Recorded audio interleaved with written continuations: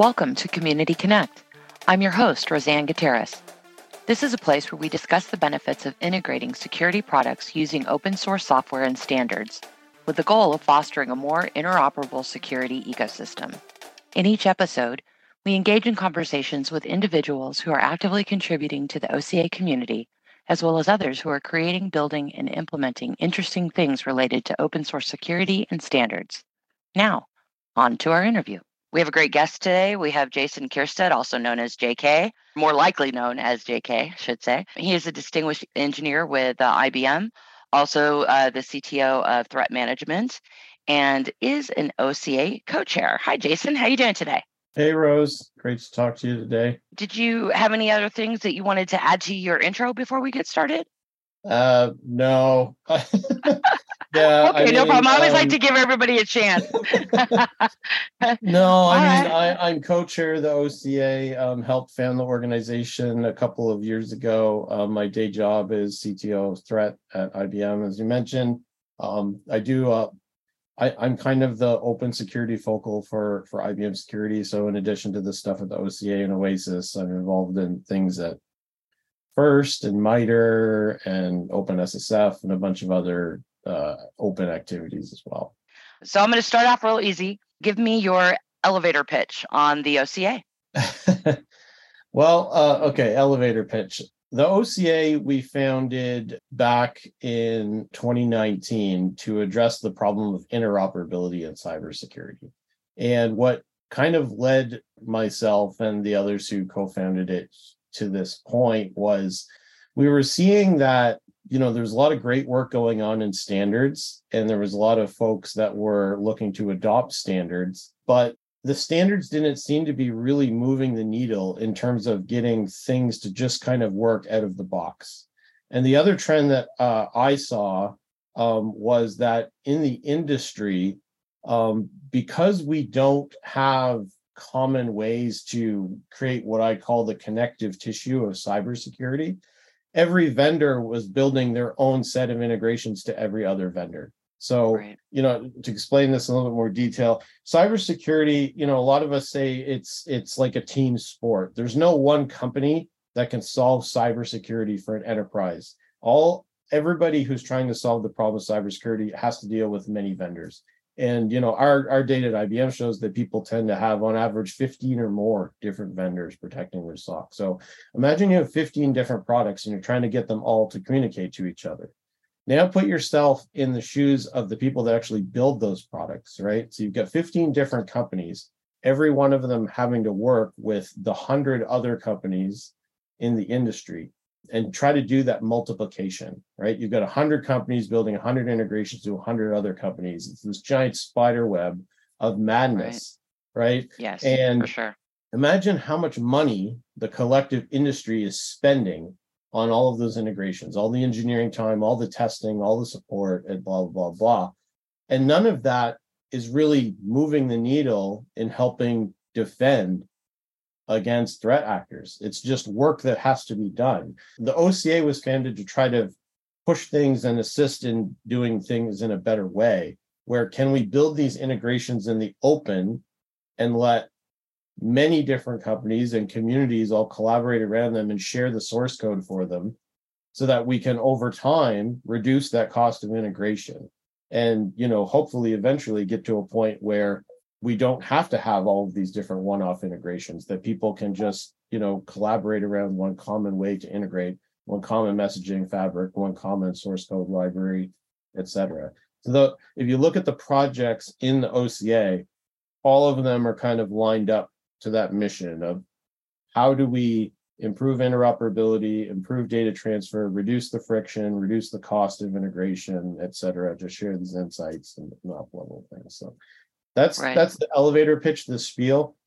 So if you're a defender, right? So if you're a large company trying to protect yourself, the benefits of the OCA are, reducing vendor lock-in, being able to move your insights from one product to another, being able to see more things, right? Because the more information you can share between your products at the higher fidelity, the more you can detect, right? So see Absolutely. Things that you might otherwise miss.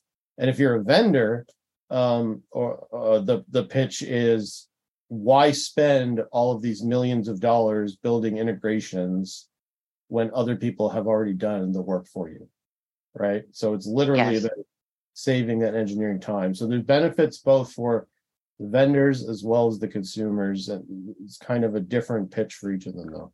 So that's a perfect lead up to my next question, though. So why is OCA important to you? Well, yeah, I mean that I did, yeah, I guess I kind of covered it a little bit, but I mean the reason it's important to me is because I'm passionate about this whole idea of open security and collective defense, right? I think Absolutely. that as folks that work in this industry, that work in cybersecurity, we I hate to say the word moral obligation, but like, we should be trying to think about how we can work more closely together to help our customers improve their defense and help society improve its defense against these threat actors that are, tearing things apart at the seams nonstop day after day. Yeah. In my job, I deal with a lot of Fortune 500 companies, and it's frustrating when we talk to a client and you hear that client talk about one of their major cybersecurity challenges. And then you talk to another client the next day, and they're literally describing word for word almost exactly the same thing that you heard about the day before. And right. You can't necessarily connect those dots because of confidentiality and having to, you can't necessarily connect those dots to those people saying, hey, this other person, you just talk to them because you're working on the exact same problem. Why don't you work on it together? That's not really our place. What I'm trying to say is, in the industry, we need to realize that this is happening day in and day out. Like, there is no one who should be going this alone. I think that, I say all the time that we've made a lot of progress in cybersecurity around sharing threat intelligence over the years. And that took a long time. It took a long time to get to the point that people were more comfortable with sharing and consuming the threat intelligence.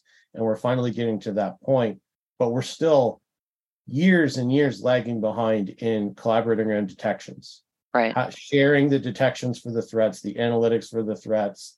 And part of the reason is because the interoperability isn't there. Part of it is just because people don't know that they could collaborate.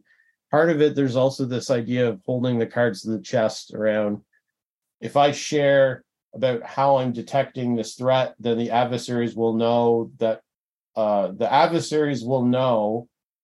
know how they operate, right? Right.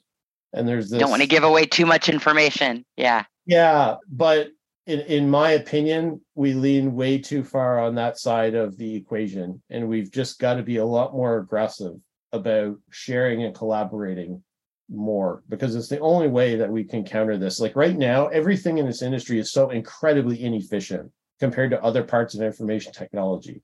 It is incredibly inefficient, right? And that's what we're trying to help with the OCA, is improve that efficiency. Makes sense. We're going to be at RSA, right? The OCA. And I understand that we're having a breakfast. Do you want to tell me a little bit more about that? Yeah, I'm excited about this. So it's kind of, let's say, the sequel. We ran a successful OCA breakfast event last year and had a lot of people come out. Some people who weren't familiar with the organization. A lot of excitement about what we were doing this year. So it was very successful. We decided to do it again this year. It's going to be at the W Hotel, which is strategically located right across the street, basically, from Moscone. So if you are going down to RSA events that morning, it's really close by. We're going to be, having some great food and just talking about what we're doing in the OCA. So give some status updates on the existing projects, as well as pseudo-announcing a couple of exciting new initiatives, right, that are going on right now. That sounds exciting. It is. So if you're attending RSA and you're watching this video, registrations are picking up, and there's only a certain number of seats. So once it fills up, it'll fill up. Looking very forward to that event and seeing folks come out. Great.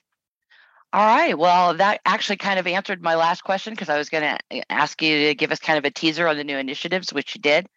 Did you have anything else that you wanted to add today? Yeah, I mean, just a teaser on those new initiatives, so one of them is going to be, without getting into the weeds of it, one of them is related to XDR and the whole XDR market place and how the OCA can help with that.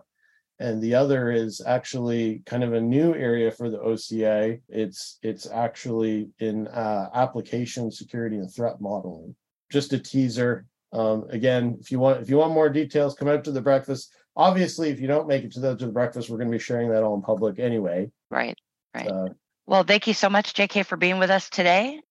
Thank you for joining me on this episode of Community Connect.